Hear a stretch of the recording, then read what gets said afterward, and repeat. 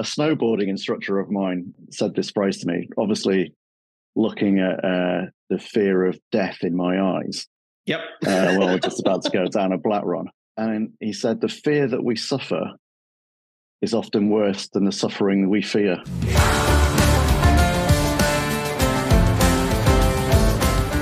My name's Mike Lander, and you're listening to Marketing Negotiations, the good, the bad, and the ugly, in partnership with The Drum, where we bring you negotiation insights from CMOs, agency leaders, and acclaimed authors.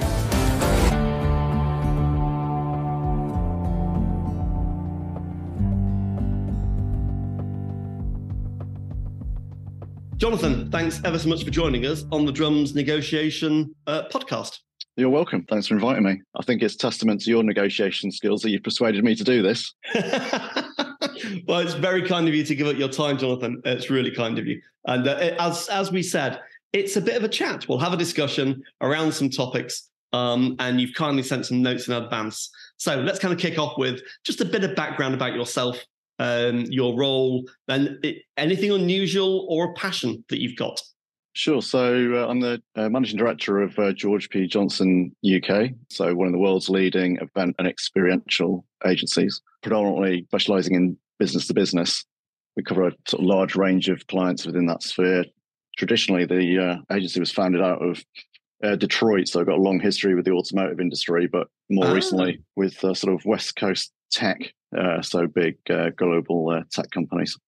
But a broad range of clients, but predominantly business to business. Okay. And I guess, I mean, not that we've talked about this before, but I guess it's been an interesting 3 months then, given that you've got quite a lot of clients in the tech sector. Yeah, I think, but specifically our area of operation, because we're so inextricably linked to like a lot of route to markets for our clients.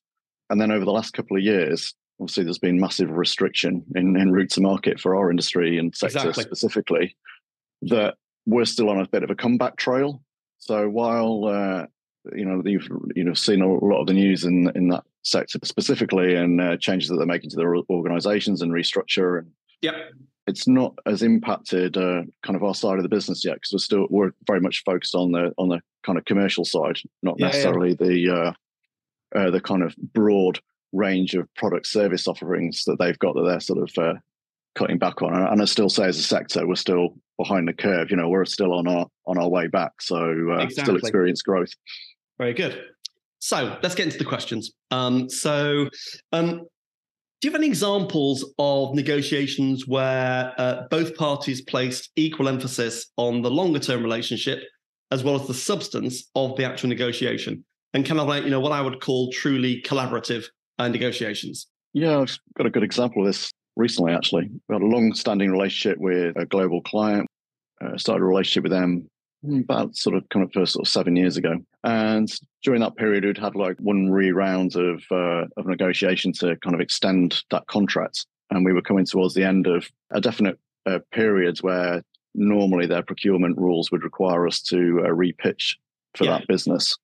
And partly because they've got a government state investment, I won't say who the client is. I'm sure people will be furiously looking at our website trying to guess. But one of the reasons that we've got this long-standing relationship with them is because of our global infrastructure, that we do have a genuine global footprint and therefore are able to deliver for them in a unique way, I would say, compared to competitors. So we had this really positive, but in brackets, I would say unusual, it doesn't happen to us every day, where a really constructive conversation with their procurement about how we could not follow their normal procurement protocols because of the unique nature of our business. Yeah. So we collaborated together on how we could present that back to the business to ensure that we were compliant against all their terms by providing evidence of kind of unique partnership that we had, that we were not easily transferable to another partner. Yeah. And it was a real example of like true collaboration. I mean, there were elements of it which were quite complicated in terms of, in some regions and markets, we have to have sort of partnership agreements to do some of the fulfillment. Yeah. And we had to discuss how we could still make that compliant by making it a sort of like a constellation sort of brands status. So rather than some of the partners that we used being a supplier, they were kind of part of us by terms of the contract. Okay. And it was kind of a really sort of positive, constructive process. It wasn't a kind of a given. It wasn't because the relationship, had any challenges to it. It was just that we had to ensure that we dotted the I's and crossed the T's to be able to get this over the line. And they could see that in terms of like the value of the partnership. And again, it's just not being able to be swapped out that easily. There was incentive on their side to try and overcome some of what would be like procedural matters, I would say. So a couple of things, and obviously as an ex-procurement guy, I'm fascinated by this. So, and this is one of the beauties of these conversations is you find things out and then you go down rabbit holes, which is just interesting.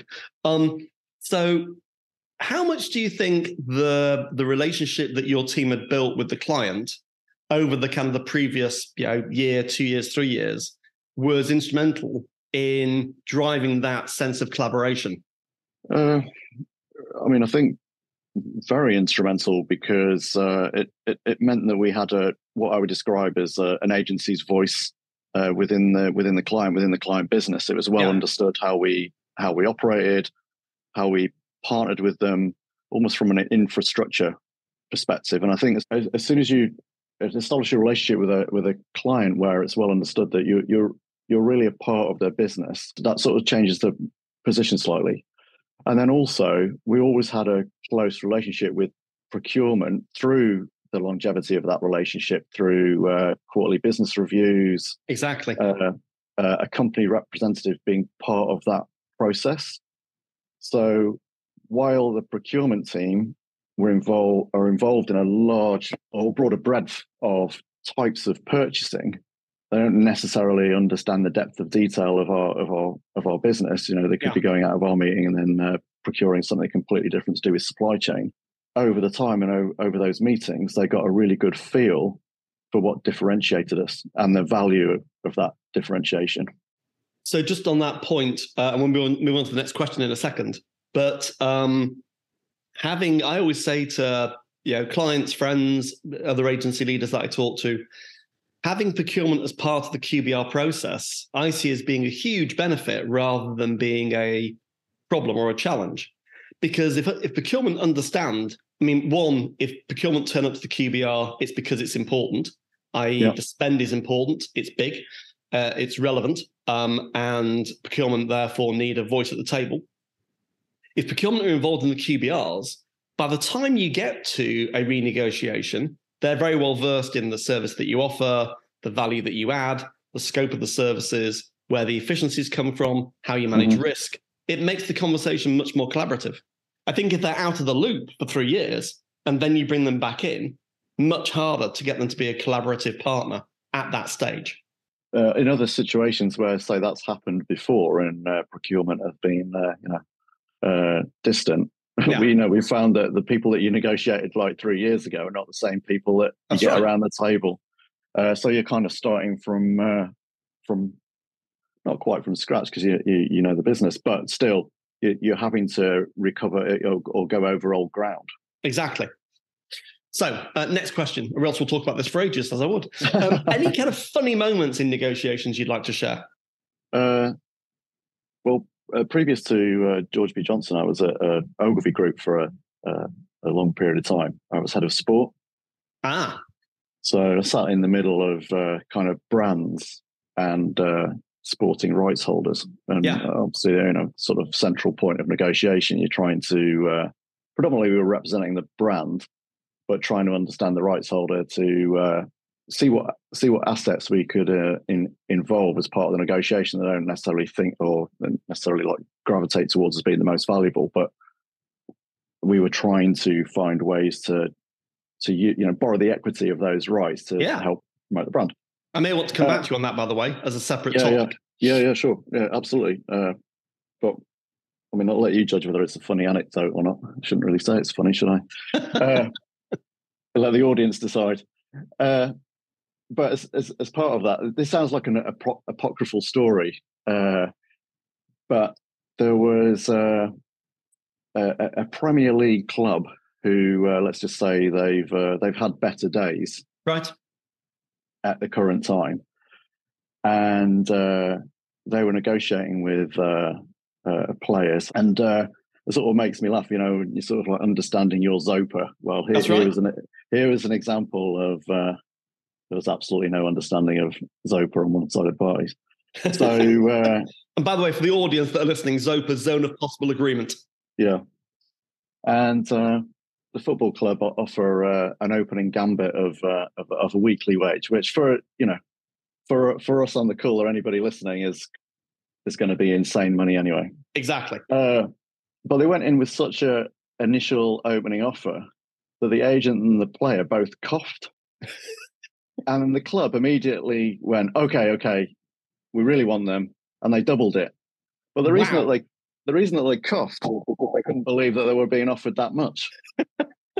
And it's one of those stories that I tell it now, people go, it's just, it's one of those stories that sort of lives on, but it's not true. But I know people very, very close absolutely to that situation. So it absolutely is true. But it's a good example of anchoring. Price anchoring is everything. We're going to come on to that next in a second. I've got the opposite story, which I talk about, which is, again, well-researched. It's online. A guy called John Lester, who was a American baseball player and played for the Red Sox, and how that negotiation went wrong. And that's on a separate episode. But that's worth looking at as well, about how it can go horribly wrong in the sports world and how anchoring is everything.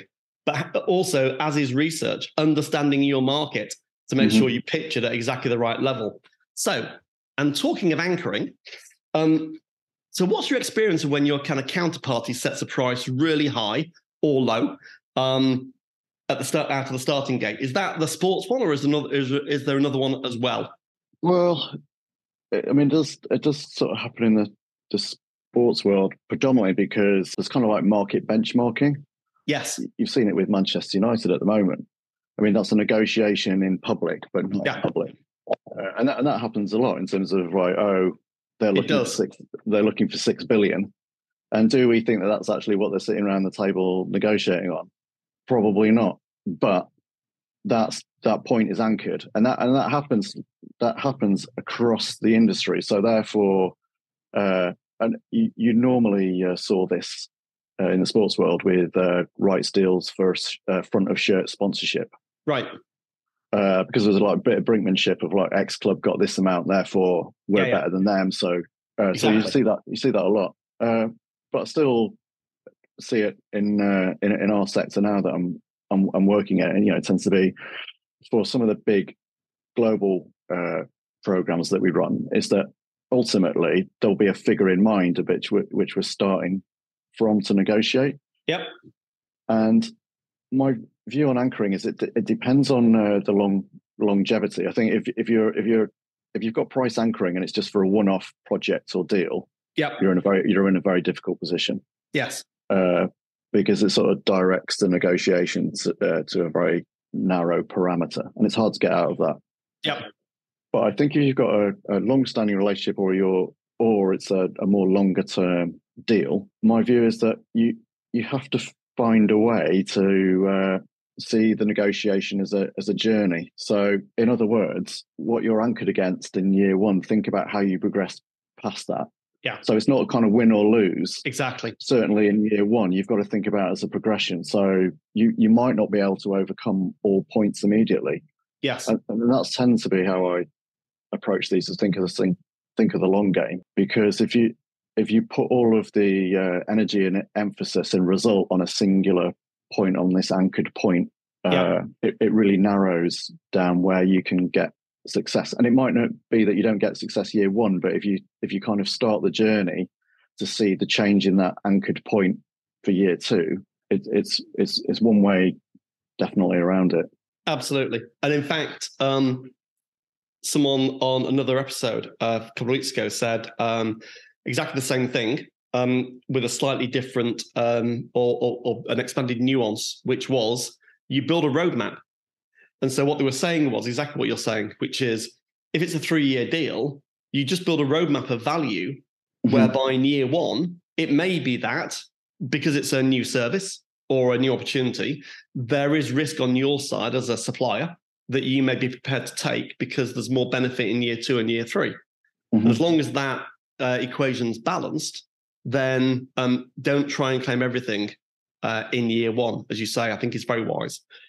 I think the other thing I find fascinating about sports negotiations, and in fact, political negotiations, which I think is an error often, or is done on purpose.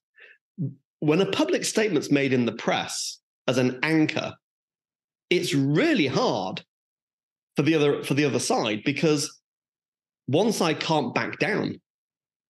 So you make these public statements, and my advice would be very cautious about making big public statements, because if you've got to back down from that statement and change the number and the shape of the deal, how do you save face? And as human beings, we like to save face. So I'm not a fan of making big public statements about numbers or lengths of contracts, because if you're at the beginning of the negotiations, I think it can make life very difficult. Yeah, it's certainly an area where you probably see more, somebody close to negotiation. Yeah, exactly. There's been a leak. Oh, really? Yeah. There's been a leak, has there? Wasn't a controlled leak by any chance, was it? Yeah, exactly. But it does make it a complex world. But then also I do think in that space, people forget very quickly. Which is another advantage. Yeah, there's always another deal around the corner. BATNAs. Let's talk about BATNAs and about having a best alternative. Why is it so important, and how do you, as an agency, create options so that if a deal isn't the right shape, you've got the ability to walk away? Just take some experience of that. I think this is why preparation is really key. And I don't know, that sounds completely obvious. Oh yeah, if you prepare, but it's amazing how it's not just preparing the detail. You've got to prepare your mindset. Yeah. Because if you're not, a BATNA doesn't become a bad thing, because what you're doing is you're walking away from something which is not going to be right for whatever reasons that you've determined. Yeah. And then because we've got like finite assets in terms of people, you're going to be you're going to be pointing those people at something more valuable.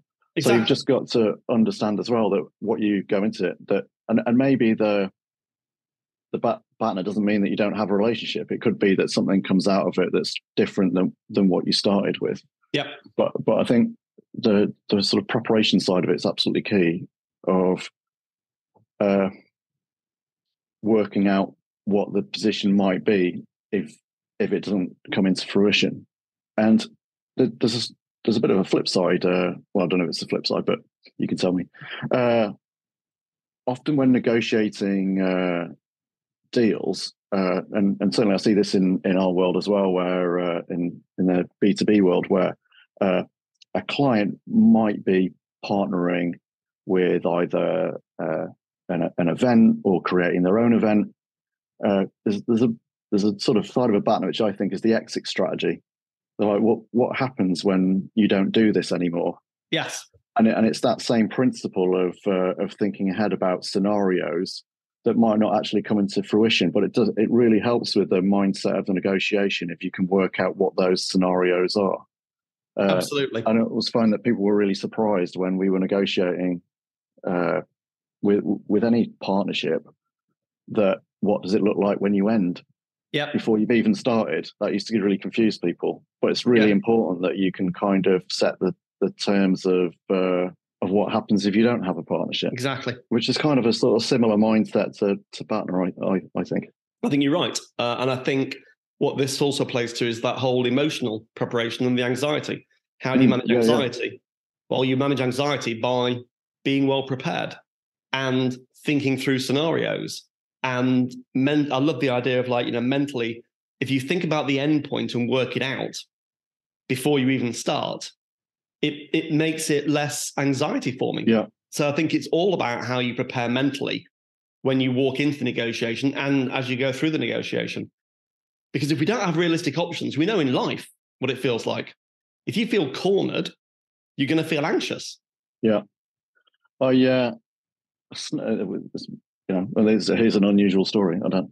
But a snowboarding instructor of mine said this phrase to me. Obviously, looking at the fear of death in my eyes.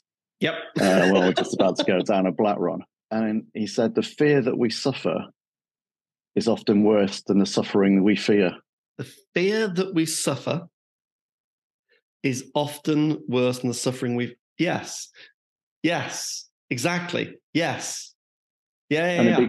And it becomes paralyzing because, in that instance, you're about to go over the edge and you think, I'm going to die. But generally, you're not. So, you're not. But and I think that's the same with negotiations. You have to be careful not to go into it with this sort of feeling of fear, and that becomes, that's right, paralyzing. Anything sort of psychological like that, it's often the feeling that you go through is actually worse than what could happen. And if you think about what the outcomes might be, different scenarios of that, and become more at ease with them, then it puts you in a much more advantageous position, just in terms of mindset. It does, because also when you're at the negotiating table and those scenarios turn up, you don't feel anxious because you've prepared. You know what that looks like. And I think that's a huge thing when, in terms of negotiation experience, is if there are 5 things that might happen and you prepared mentally for all 5, there might be a curveball, but you covered most of the bases probably. There's something in sport, which you'll know as well, the sports analogy of when, I think certainly in golf and tennis, when you imagine where the ball's going to land.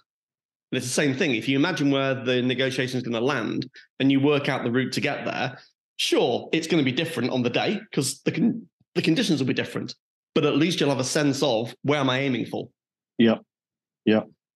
So Jonathan, given the time, a conclusion. Your top 2 or 3 tips for any brand or agency leader about negotiating commercial deals, especially in the current market? I think the one we just kind of talked about there, so I won't over elaborate on it. It's just preparation. Yeah, it's kind of an easy word to say, but it takes time to get the information and the evidence behind it and the mindset behind it. But it's something that you should never forget to put that time in. And it's the worst thing, that experience can sometimes mean that you shortcut things. But just my advice is never shortcut it. Just exactly put, right. Put all the effort into it.